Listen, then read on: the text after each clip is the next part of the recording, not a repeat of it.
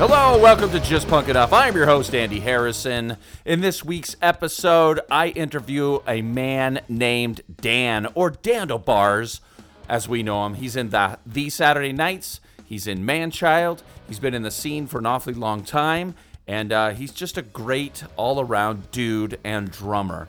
I was honored to be invited to his practice space to talk to him and just chill, and it's a cool spot. I'll tell you that right now. Great story, a lot of cool stuff that Dan has done, and I think he's a great drummer and a great dude. So let's listen to this interview, and I'm glad you have tuned in, guys. Thank you.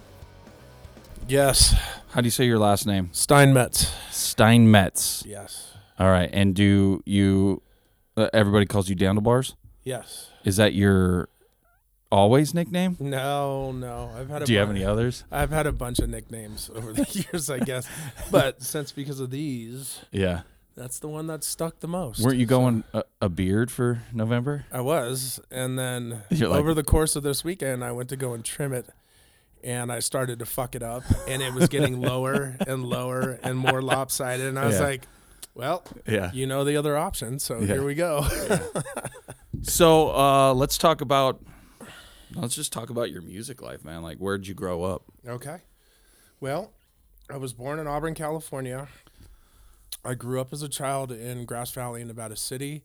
All my immediate family still lives down there. Yeah. My mom moved me to this area in 79.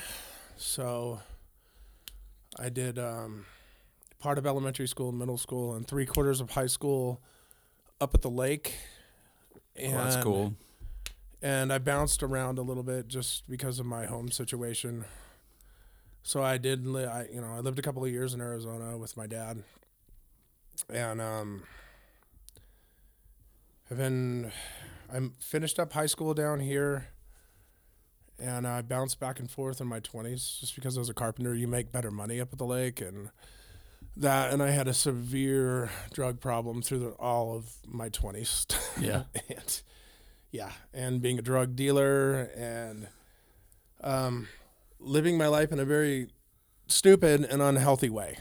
Yeah. So, but and I became a permanent resident down here about 25 years ago. Yeah. So, yeah. So when did you start, did you grow up music, or did you find out about it a little bit later? No, How'd I that did. work? I started playing drums when I was 21, 22. So I was a really late bloomer with that. But were you into Yes. music for sure, like before that? Oh yeah, my mom had incredible taste in music, so she grew up with all the great rock and roll from the 60s and the 70s and the 80s, and so I was exposed to, most of what we would call the classic rock bands, so like Led Zeppelin, The Police.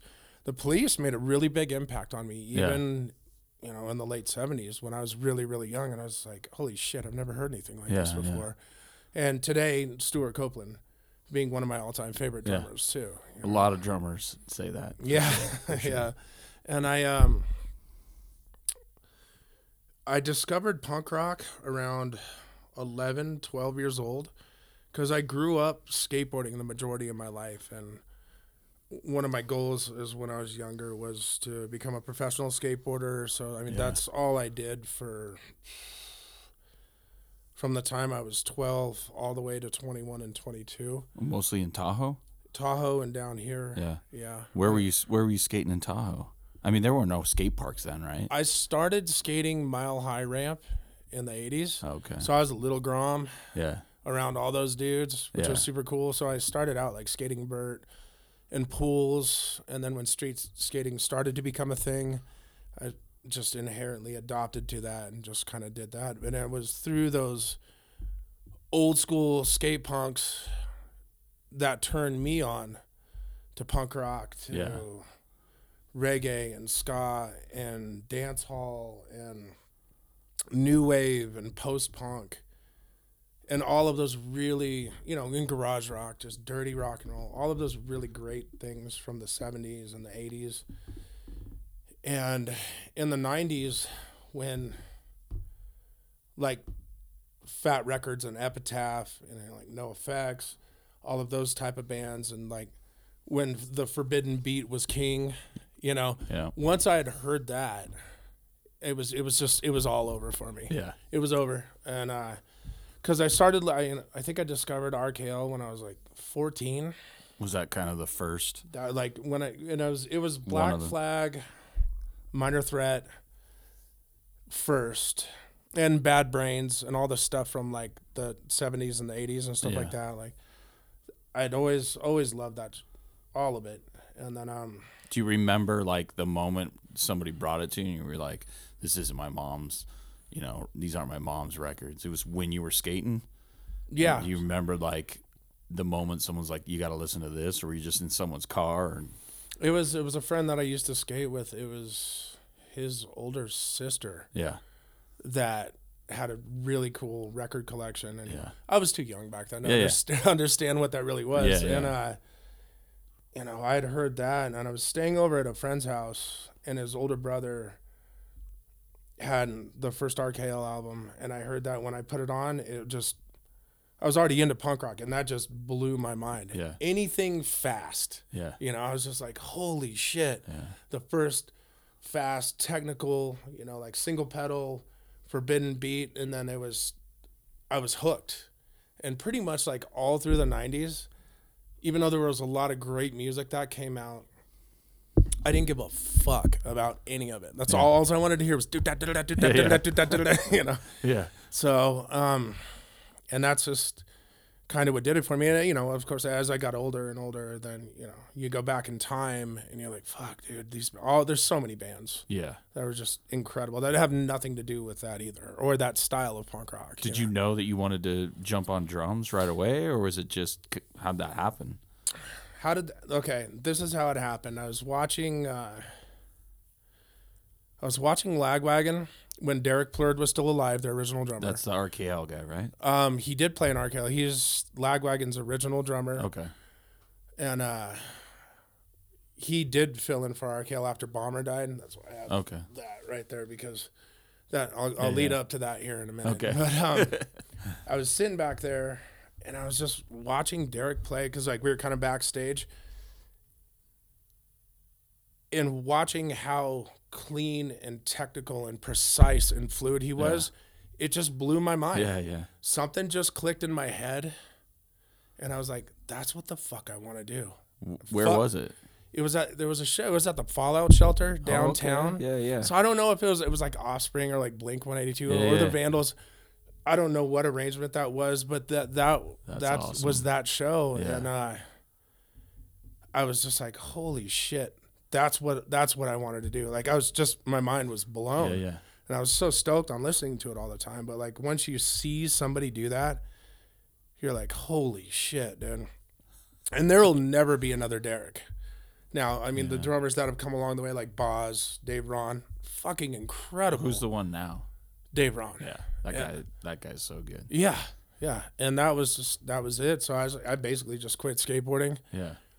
Got a drum set pretty similar to this one right here. Yeah.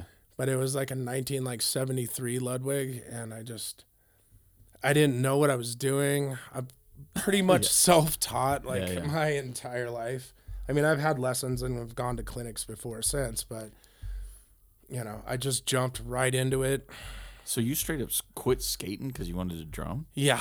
And you didn't skate at all, or you just not for years? Yeah. Not for years. Dang, I tried to pick it up again when I was like 25 through 26, and I was already knee deep into my addiction, into partying and living that lifestyle, and it just kind of faded away. Like I have very few regrets in my life. One of them being, I wish I would have never stopped skateboarding to whatever capacity that it was. Yeah. I should have just stayed on a board. Right. You know. Yeah. And I, like a month into this, like there was friends of mine up in Tahoe that were other musicians, and we had that stupid kid idea to go to LA and at the, you know, and do that. And like, I still didn't know what I was doing. Like I only knew like 2 beats. I knew how to play really fucking fast. Yeah. And not that clean. And then what would be considered mid speed. So also still pretty fast, you know? And, we went down there. We worked for a producer for MCA Records at Star Sound Studios. Okay, wait. Why did you go to LA? It was just you were starting a band and you guys were like, we're going. Yeah. To get big? Just to play music down there. Yeah, just to go down there and just do it. So you just packed up your crap and left? Yeah. That's awesome. And of course it didn't work out. I was down there for a few months. Everything in the band ended up falling apart. The whole living and work situation ended up falling apart. And what were you doing down there? What'd you guys do? We were repairing. So back then, as a carpenter too, when I was really young, we were repairing the sound studio at where we'd worked, and we had lived with the producer like at his house, which is in North Hollywood, and So you kind of had this hookup. Yeah, and that's what we did, and being young and dumb and not being able to communicate and understand the world for what it really is. Yeah. Everything just kind of fell apart, and I came home with my tail tucked between my legs, and then a couple friends of mine that are younger than me, that they had a band called Elvas. And that's here in Reno? That was up in Tahoe. Okay, Tahoe. And they got hooked up by Volcom because we're all skaters and snowboarders. So they were in Newport Beach at the time, and Volcom Stone was gonna put them on their roster, and or Stone Entertainment, whatever it is. And I ended up coming home, and I get this call from those boys saying, we're quitting everything down here. We want to come home and start a band with you. So they did. And that band was called Dry Spell, and it was just typical 90s, fast-ass fucking punk rock, kind of poppy. And we ended up losing our guitar player. He was replaced by a dude named Eric Gonzalez. Okay. And Eric Gonzalez was a guitar player for the Angry Amputees. Okay. And that's the Bad Cop. Wasn't she in that band? Stacy? Mm-hmm. Stacy D? Yeah. Mm-hmm. And so we continued on for a little while, but... So was Volcom involved during this? Nah. Okay. I mean, not with me and mine. Okay, gotcha. Eric was really good friends with Bomber, was Derek. He grew up with all the dudes from Lagwagon. Yeah. He was Santa Barbara, Goleta, and all that. So through him, I would go on trips with him or whatever, and I started hanging out with those dudes a lot, and that's when Derek became like a really big influence to me, and I got, to be acquainted with Chris, Flip, and so the drummer that influenced you became friends with him. Yeah. That's awesome. Yeah. And I mean, not like super close or anything, but like, hey, dude, what's up? How you doing? Yeah. And so, which I'll be forever grateful to Eric for that, and had a lot of crazy experiences and a lot of cool ones, and that was just kind of set in stone for me from like there on out. Yeah. And what was that band called again? Dry Spell. Okay. And were you guys touring? You guys were? No, we never made it that far. Just doing stuff around Tahoe. Yeah. Playing house parties or? Yeah. And a little bit down here too. So yeah. Where were you playing down here? Were you playing venues? Insurrection. Oh, okay. Hell and then like house parties. And just weird stuff. Yeah. Nothing. It never really went anywhere. Yeah. It went probably about that far off the ground. Yeah. And so how did that peter out? Just did? Yeah. I mean, a lot of it I know, like on my end of things, like most bands in my past, it was always an issue of drugs and alcohol getting in the way. Yeah. And Jeff and I had tried and formed a couple projects since, and that was just it. Like, I was a really, really bad drug addict pretty much through all my 20s, and it got in the way of everything. And I realize that now. Yeah. I realized it back then, but I didn't have control over it. Right. And I just kind of floated around, and it wasn't until, I don't know, like I've been a part of the music scene here more so as a spectator when I was younger. Yeah. I was never really like involved, and I never had bands that were significant enough that went anywhere that gained any traction. Yeah. So there's a dude, which I don't really care to mention, but I had tried to form a few projects with him, and the same thing. It all fell apart because of drugs and alcohol. Yeah. Nothing ever really got off the ground. I think when I was down here, when the economy crashed, moved back in with my mom for a couple of years. Got out of debt, went back to school, got a really good job, got my shit together, and moved back down here. I think it was like 2011, 2012. Yeah. And I formed a band called the Enucleators. And that was like kind of the first, I guess, notable anything that I've done, you know, because like I said, I've been a spectator more than anything. You know, like a lot of the people that you've interviewed, I've watched, you know, play for years and years and years, which is fucking awesome, you know, and I that band just ended up internally imploding. They're good, they're great dudes, but there's just a lot of personal tension and a lot of miscommunication going on at that time, and I'm still friends with them both. They're great guys. Yeah. And then, you know, that other dude who I won't mention would like dip out of my life, and then he'd come back and let's form a band, and we'd try and do it, and it was just like, fuck. Like I know what I'm getting into. Yeah, you know? right. You know, right. you can only give somebody so many chances, and then you're like, you know what, fuck this. I'm done. I get that for sure. That's, you know, the last one, because that individual lives in Sacramento, and we formed something really good, and I apparently, from what I'm told, like people knew. I was like, okay, dude, we've known Dan for a long time, but he's a pretty good drummer too. So like you're here, you're a part of this. And, you know, we formed that thing. We did like one really, really good show, and then we broke up after that. I was the one who split it up just because I couldn't deal with this bullshit anymore. So some people just never change. Yeah. You know, they should. What was the name of that project? Lysol Toast. Okay. So, and after that, people started to want to play with me, and then this and that. Tim Blake, the guitar player for the Saturday nights. Yeah. He came to that show, and Tim's one of those guys who I've been around for decades. Yeah. We've stood right next to each other. We probably talked, but when we started to become friends, it was right about that time when whole thing was forming, and he came to the show with the intentions of stealing me from that band, and he did. He did, which I am incredibly grateful for. Yeah. You know, he came to the show. I felt really good about it, and he had asked me about a week later because the Saturday nights used to be a 3-piece, and Tim is an incredible drummer too. And I was a fan of theirs already, and he was like, hey man, I'm thinking about switching to second guitar. How would you feel about playing drums for the Saturday nights? I'm like, fuck yeah, dude. I'm like, absolutely, let's do this. Hell yeah. And that was it. And along the way, like years and years ago, like I had tried to form Manchild before. Yeah.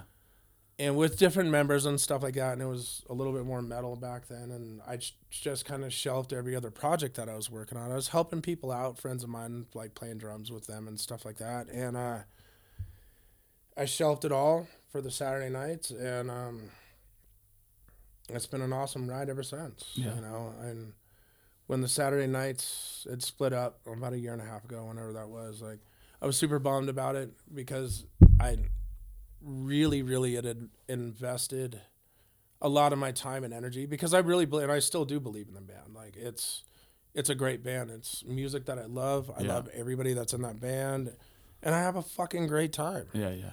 And I think through the Saturday nights is when I started to really take ownership of my musicianship and feel solid and comfortable with myself. Yeah, yeah.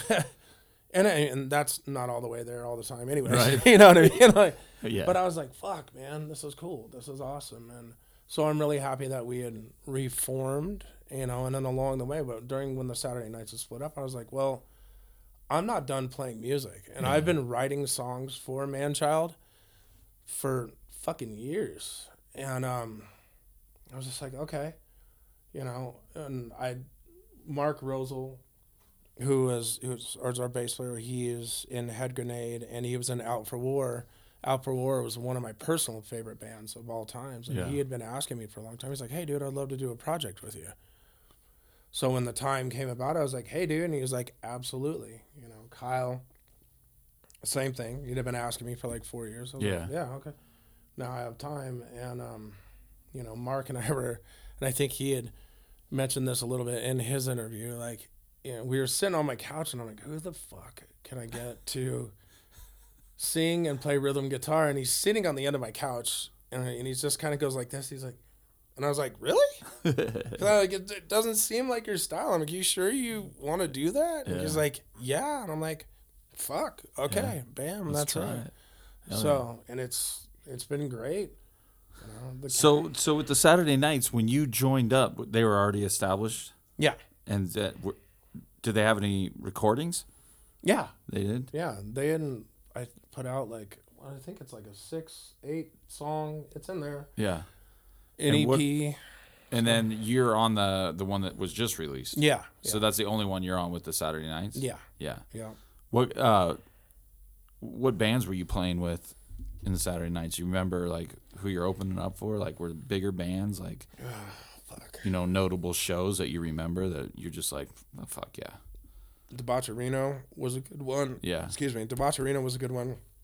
Because we got to play with the Chats, the Dickies, the Spits. No kidding. Yeah. Yeah, that's awesome. Yeah. Holy shit. So, and it's cool because like we were the last band that had played that night. Wait, like, what year was that? Was that before Chats was like a thing? That was our first American show, I believe. No shit. Yeah. Yeah. Because Spits and Chats together, that's like, for me, huge, man. Like to be able to play with both those bands, god damn. Yeah. Yeah, that's awesome. It was rad, dude. Debauch, who puts that on? Isn't that the sticker guy? Yeah, Pete. Yeah, okay. Yeah. And so we played with a lot of just great rock and roll bands, all like great punk bands too. Yeah, I've only seen you guys once. It was that Cobra Skull show. But I was blown away. Like I was like, whatever. Yeah. And then I was like, oh, shit. These guys are legit. Like, just the power and, like, okay. You know, like, just full throttle the whole time. And I was like, oh, yeah, this band fucking rules. Like, no wonder you want to be in that band, you know? Because I was just like, okay. Yeah.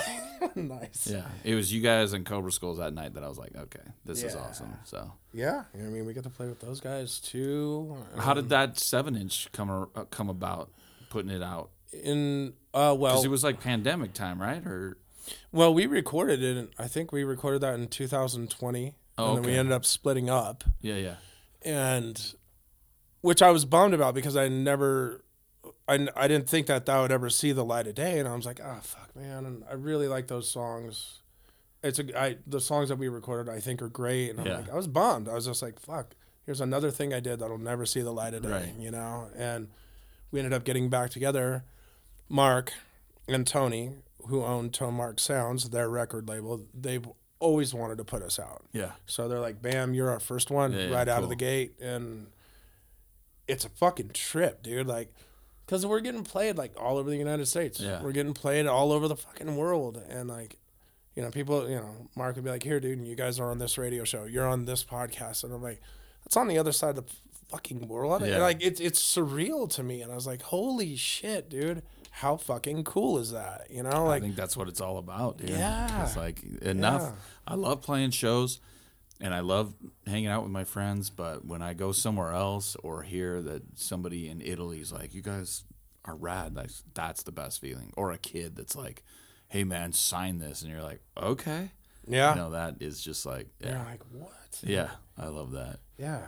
Yeah. So do you know how many they pressed? Do you remember? I think we have 200 over there. Oh, okay. So I got one. Okay, you got one. Okay, yeah, cool. I got one. Yeah, I ordered one. Yeah. So you weren't on any other recordings before that one?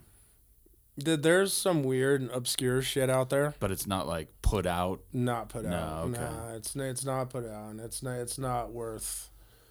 I don't. In my opinion, it's not worth anything. No. Worth a shit. Yeah. You know what I mean? So let's go back to Tahoe. Were you going to shows at that time? You know, or you were doing? Do you remember your first punk show that you went to? Yeah, it was down here. I think it was 89. It was Dead Milkman at Lawler Event Center. That's awesome. Yeah. That is so cool. I think that was 89. I never saw Dead Milkman. Man. Yeah. That's rad. Yeah. And, I mean, at that time... they were at Lawler? Yeah. Like, because I didn't think they were that big of a band to fill fucking Lawler. Yeah, it wasn't... I mean, it wasn't full. It wasn't... Yeah, it wasn't like arena. Yeah, but... Oh, that's cool, man. Yeah. Dead Milkman. Was anybody else playing that you remember there? That show? I don't remember who was playing with them. I probably should, but I don't. Yeah. But I mean, I went to like, especially down here. I went to when the Spice House was the Ice House. I went to all those shows. Right. Del Mar. Yeah. The Underground. I bet you we were at a bunch of shows together. Yeah. Because I went to Del Mar all the time, man. All the time, like 98 to 2000, whenever it shut down. I can't remember when it shut down. But yeah. Like, the new Oasis was putting on big shows back then. But yeah, I mean, I was down here a lot. Like, I haven't had a chance to listen to Bob's interview with you yet, but I mean, Bob is a great friend of mine, but he was always like one of my biggest influences too. When he was with the Zoinks, like, I remember seeing him down the street here over at the Ryland House. It was a basement show, and I was just watching Bob play. I was just going, holy fuck, dude. Just like, and still is. Like I look up to and respect Bob so much. He's a phenomenal human being, and he's a fucking, in my opinion, one of the best drummers ever. Yeah. And it's amazing. He's still that way to me, Yeah, Jevin said the same thing. Yeah. And I mean,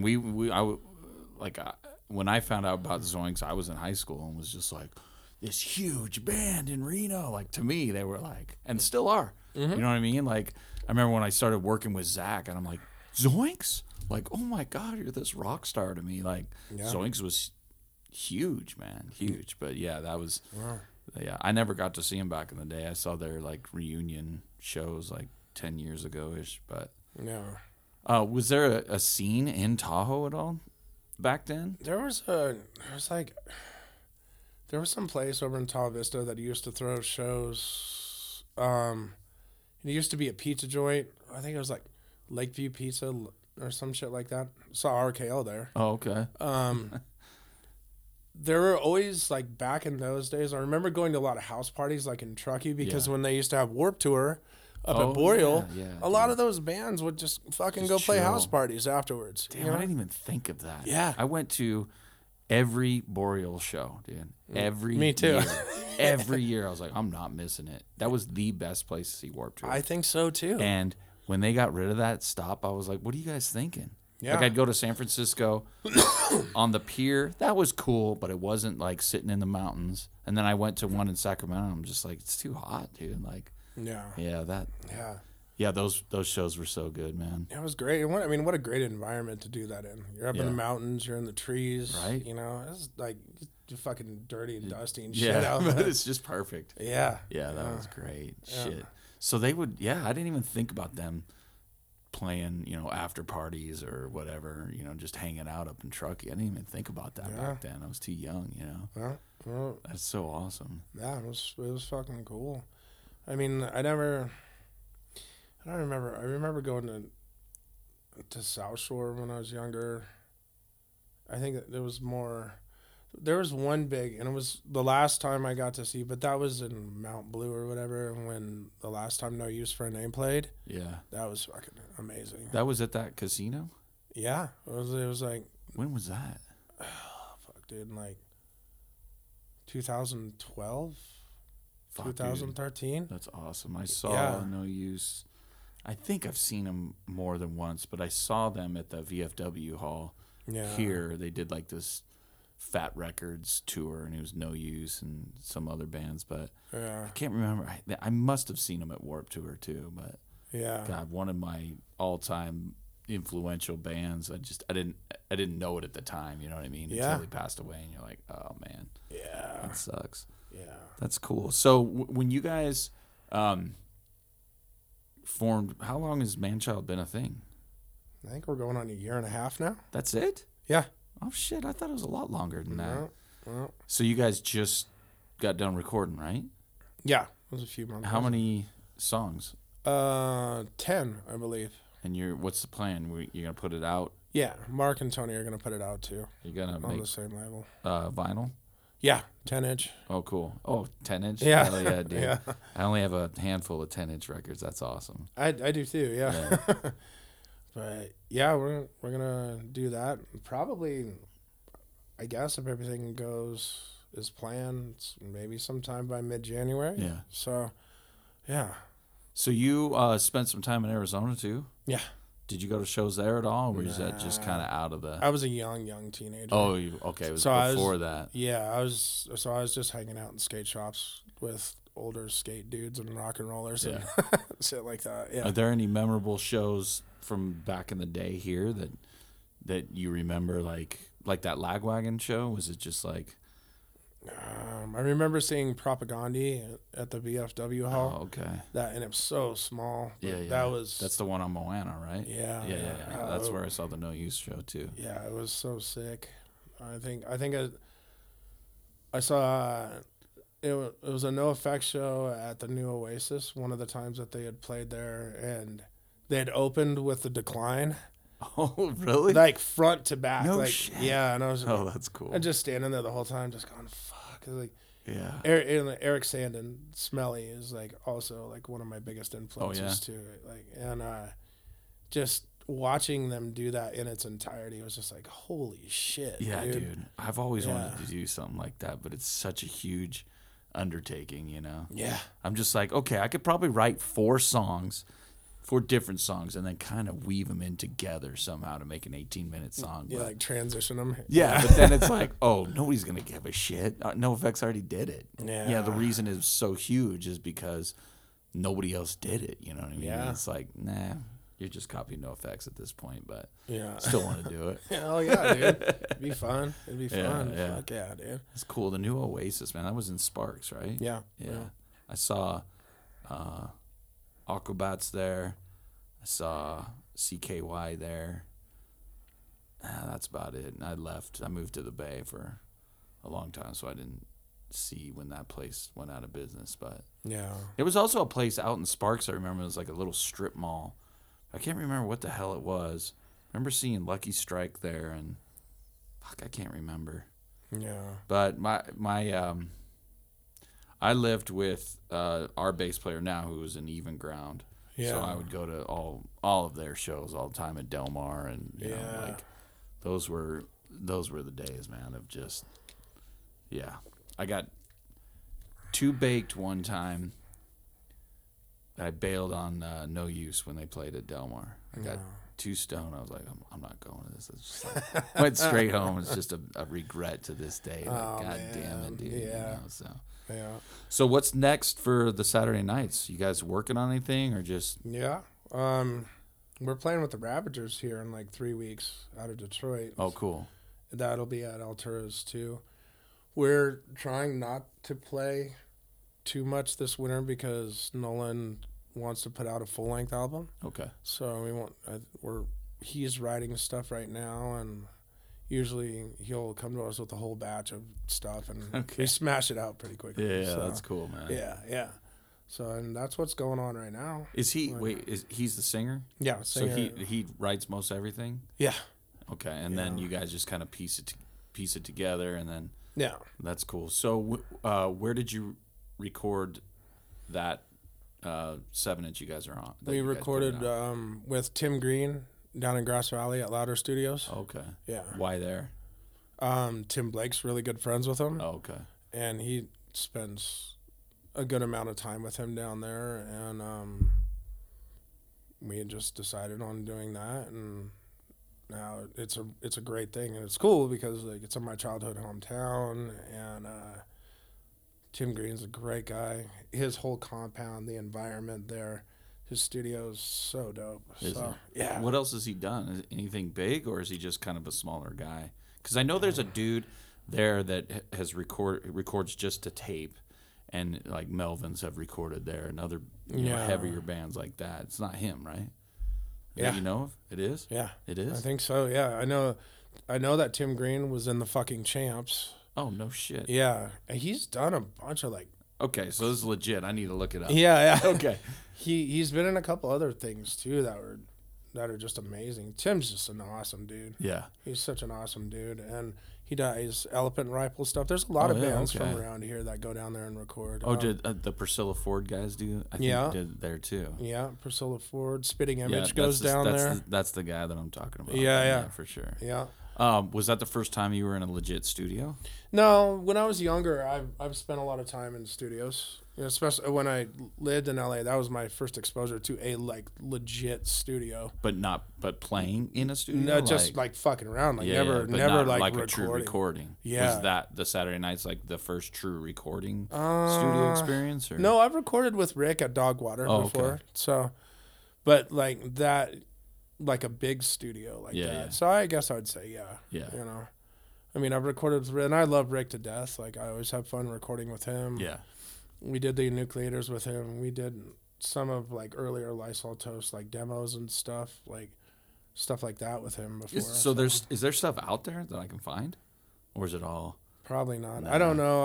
I the new incarnation of Lysol Toast. I believe Homeboy's got a bunch of other members. Yeah. And from what I'm told, it sounds all metal. So gotcha. But it has nothing to do with me. Oh, okay, gotcha. So, all right. But yeah, I just am such a long career, and I'm like. Give me something, man. Come on, damn it. Honestly, all I got is the Saturday Nights, and I've only heard Manchild. Right, and that's what I was kind of gonna get to too. It took me till I was 48 years old to put out an album or be a part of something that's actually really, really significant. Which is kind of funny because I can sit back at myself and go, man, well, 48 years old, at least you finally fucking did it. Amen. Yeah.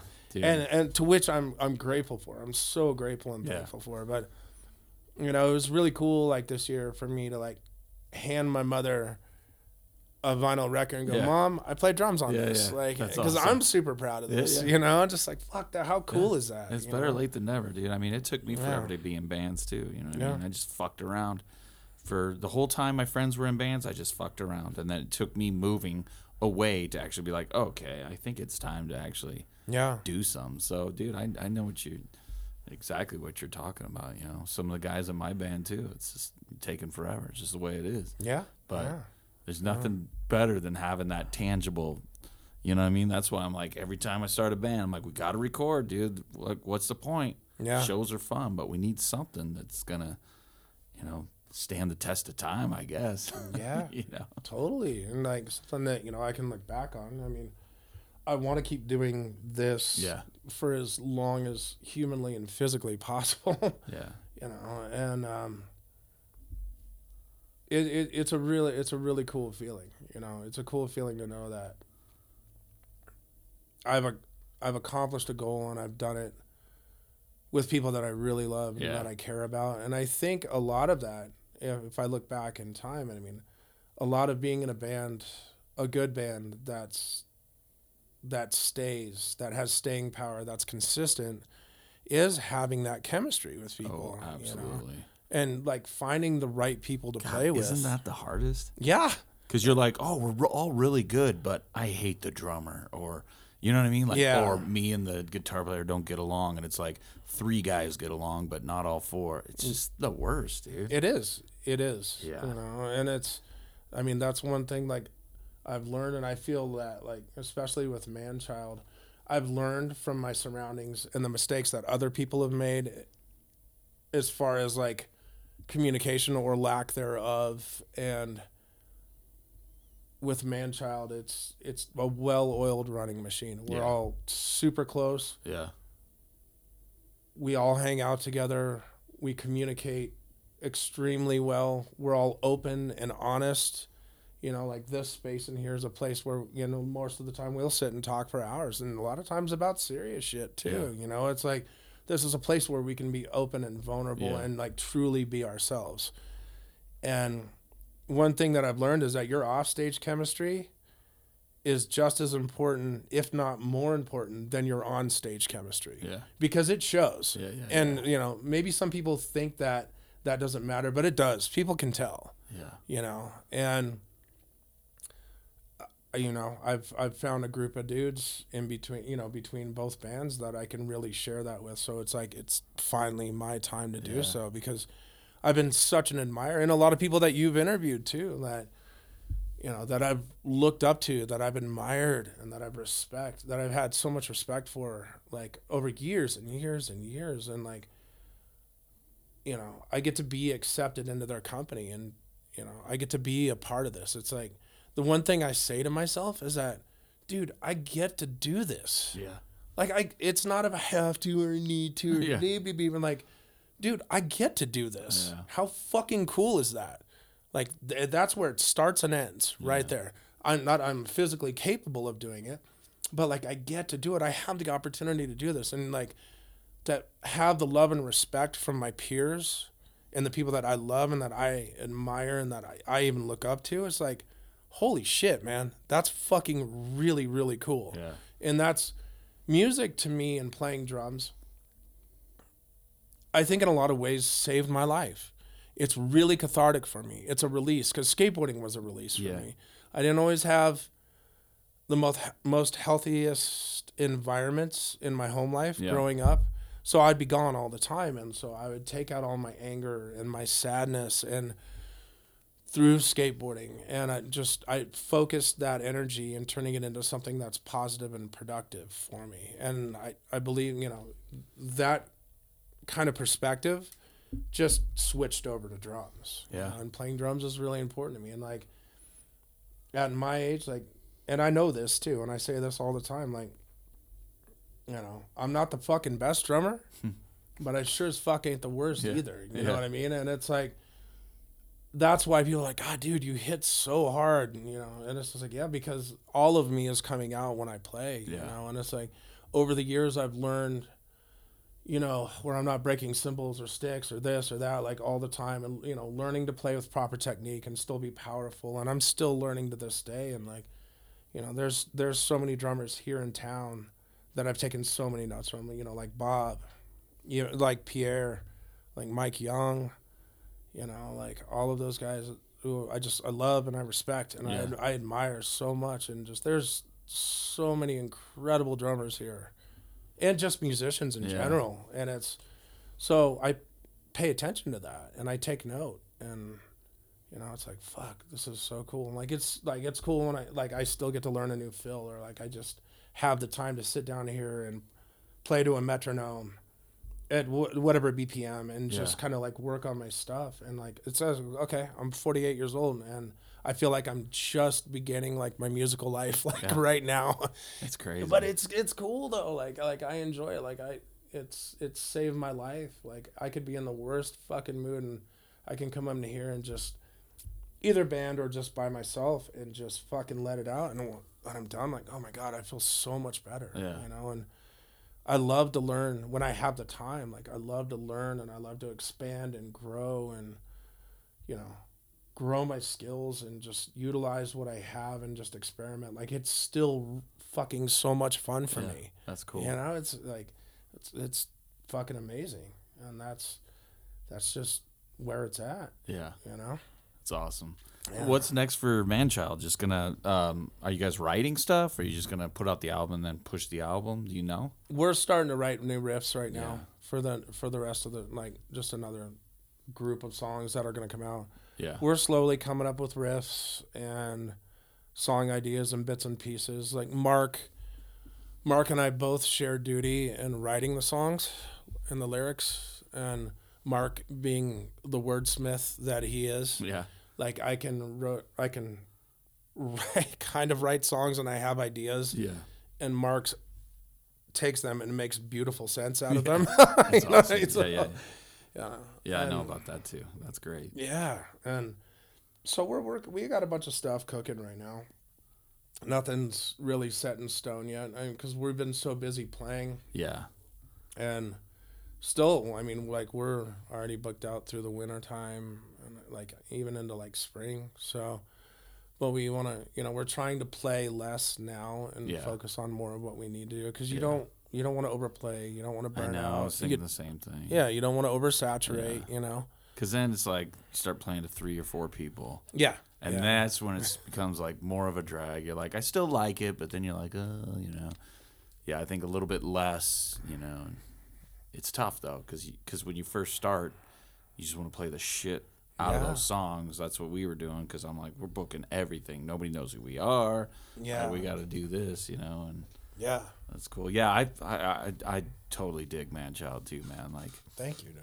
I remember our first show, you and Mark were there, and I was like, who the fuck are these guys? Yeah. And you were talking to Donnie. I'm like, are these motherfuckers trying to steal Donnie? No. Like, I don't know who the fuck these guys are. And then, it's Manchild. Okay. And then, yeah, dude, like, building that relationship with you guys has been awesome. That's half the reason I like being in a band, is meeting all these new people and meeting these guys that I'm like, okay, we can rely on Manchild to play a show because we know they don't suck. You know what I mean? Like, I love that shit. Yeah, man. me too. I love that shit.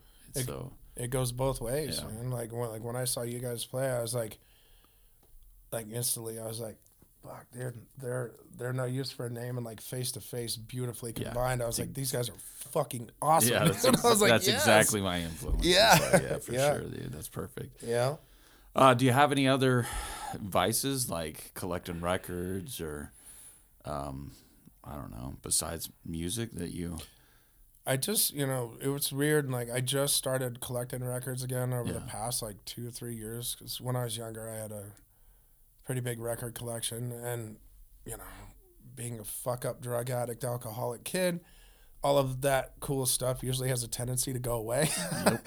So I just started collecting again, and which I love. I mean, I've been an artist my whole life, and usually when I'm not playing drums, like I'll be painting or cartooning or doing some other shit like it. But it's been a couple of years since I've actually done that. I just feel like the artistic part of me, that's not where my energy wants to or needs to go. Yeah. I'm not really consistently inspired by doing stuff like that. I'll get ideas and I'll start fucking around with like more digital stuff, which to be honest with you, I'm having way more fun with. Yeah. But I just, if I'm not feeling it, then I just won't try and do it, because you're not going to be happy with the results. You're like, why the fuck did I even waste my time? Yeah. But I mean, really, aside, same thing with the work that I do. My artistic creativity comes out in my woodworking. Yeah, I saw the Chapel Tavern stuff. Yeah. Like, how'd that come about? Like, Sean just became the new recent owner of Chapel, and Duncan. Oh, really? Yeah, Duncan. He sold it to Duncan? No, or Duncan sold it? Mm-hmm. Sold it to him. I didn't know that. And he only owns Von Bismarck now? Yeah. Dunk? Mm-hmm. Damn, dude. Yeah. Yeah, I knew him when he bought Mr. O's, man. I was like, yeah. All right. And Me too. Turned that place awesome. And then he moved down there, and I'm like, oh, this place is even better. Yeah. Shit, I didn't know he sold it. Yeah. So anyway, he knew that you're a wood guy and wanted some shit. Sean's like, I got this idea. What do you think? I'm like, let's do it. So I was just started making stuff for him. As far as that Solera system is concerned, he's like, I had this idea. And I was like, okay, cool. What do you think about this, this, and this? And he's like, I fucking love it. So I was like, all right. Just set up shop out back for a week and whipped all that shit out. So how long have you been doing woodworking stuff? About 30 years now. And is that your gig? Yeah. I mean, yeah. And so you make custom ass shit. Like, yeah. You're good at what you do. I try. Yeah. I try. But yeah, I've been doing that for a really, really long time. And it's funny because like I started out from the ground up, just from a labor with a shovel and a broom or whatever, and just moving dirt around and shit like that. And eventually, I get bags, and then, I became an apprentice, and I quickly, for some reason, I just had the ability to learn. Like, I didn't choose carpentry. Carpentry kind of chose me. Like, I got into that at the time to support my drug habit and my party lifestyle. Yeah. And it just stuck with me. Yeah. And when I had moved back in with my mom for a couple of years after when the economy crashed, and I just kind of lost everything down here, I went back to school for psychology and business, and I once again tried to get out of it and tried to get out of carpentry. Like, fuck this, I'm done. And then I got offered a job that I literally couldn't refuse. That turned my whole life around, and here I am. Yeah. And as of yesterday, I just have all of my prerequisites turned in, my letters of reference, bank account, CPA. I'm actually about ready to go back to school because I'm going to get my C3 contractor's license. That's cool, man. I already have the business license, and I'm just set out to do it. Because for a long time, I've worked for a lot of people. Yeah. I've made a lot of people money. Yeah. I've helped them start their businesses, which is awesome because I love them all to death. Right. You know, and I was never ready. I'm like, oh, it's just easier to work for other people. All I have to do is go to work, do what I do, collect a paycheck, and go home. You know. And yeah. Recently, you know, a couple months ago, I have a partially torn rotator cuff, and I was sitting there with for 2 weeks straight, just sitting there with an ice pack on my arm, and something just clicked, and I'm like, you know what? I'm finally ready. I'm finally ready to do this. Yeah, because you beat up your body. Oh, so beat up. Yeah, man. You know, I don't know, what is that, 15 years of skateboarding, 30 years of carpentry, 7 years of MMA and jiu-jitsu, snowboarding, and I mean, you know, I'm only in shape enough to play drums, you know, so there's that work-life health balance thing that I've, from time to time, I'll slip on, but maintaining that balance of life and what I do here, what if you're out on the road, the lifestyle you live when you play music, to try and be healthier and as healthy as possible, just for longevity reasons, you know, and you know. Sometimes it wavers, but I know what to do, and I know how to correct that. Right. But I mean, other than that, that's kind of all I'm doing. If I fill my plate too much, it takes away from the balance of who you are. You know what I mean? Right. I'd rather have 3 solid, consistent things on my plate that I know that I can devote all of my time and energy to. Yeah. And do the best that I can at them, and do them well. You know, and that's just kind of where I've been at lately. I started snowboarding again a couple of years ago, so that's been fun to get back on the hill and make some turns and shit. Yeah. So, because I was skateboarding, I was snowboarding almost as much too as well. You know, so that's it's good. Cool. That's cool.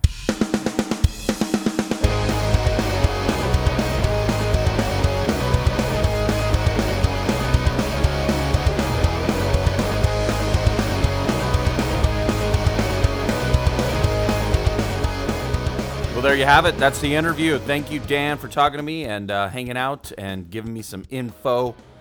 Let's do some more of this, guys. Go to justpunkenough.com. Follow me on the Spotify's and Apple Podcasts. And let's get some more interviews going. I got a lot of stuff coming up, and I appreciate you guys listening. And, I hope that I can keep giving you guys cool interviews with not necessarily the biggest rock stars, but you know what? They're all rock stars to me. Have a good one, guys. Thanks a lot. Just Punk Enough.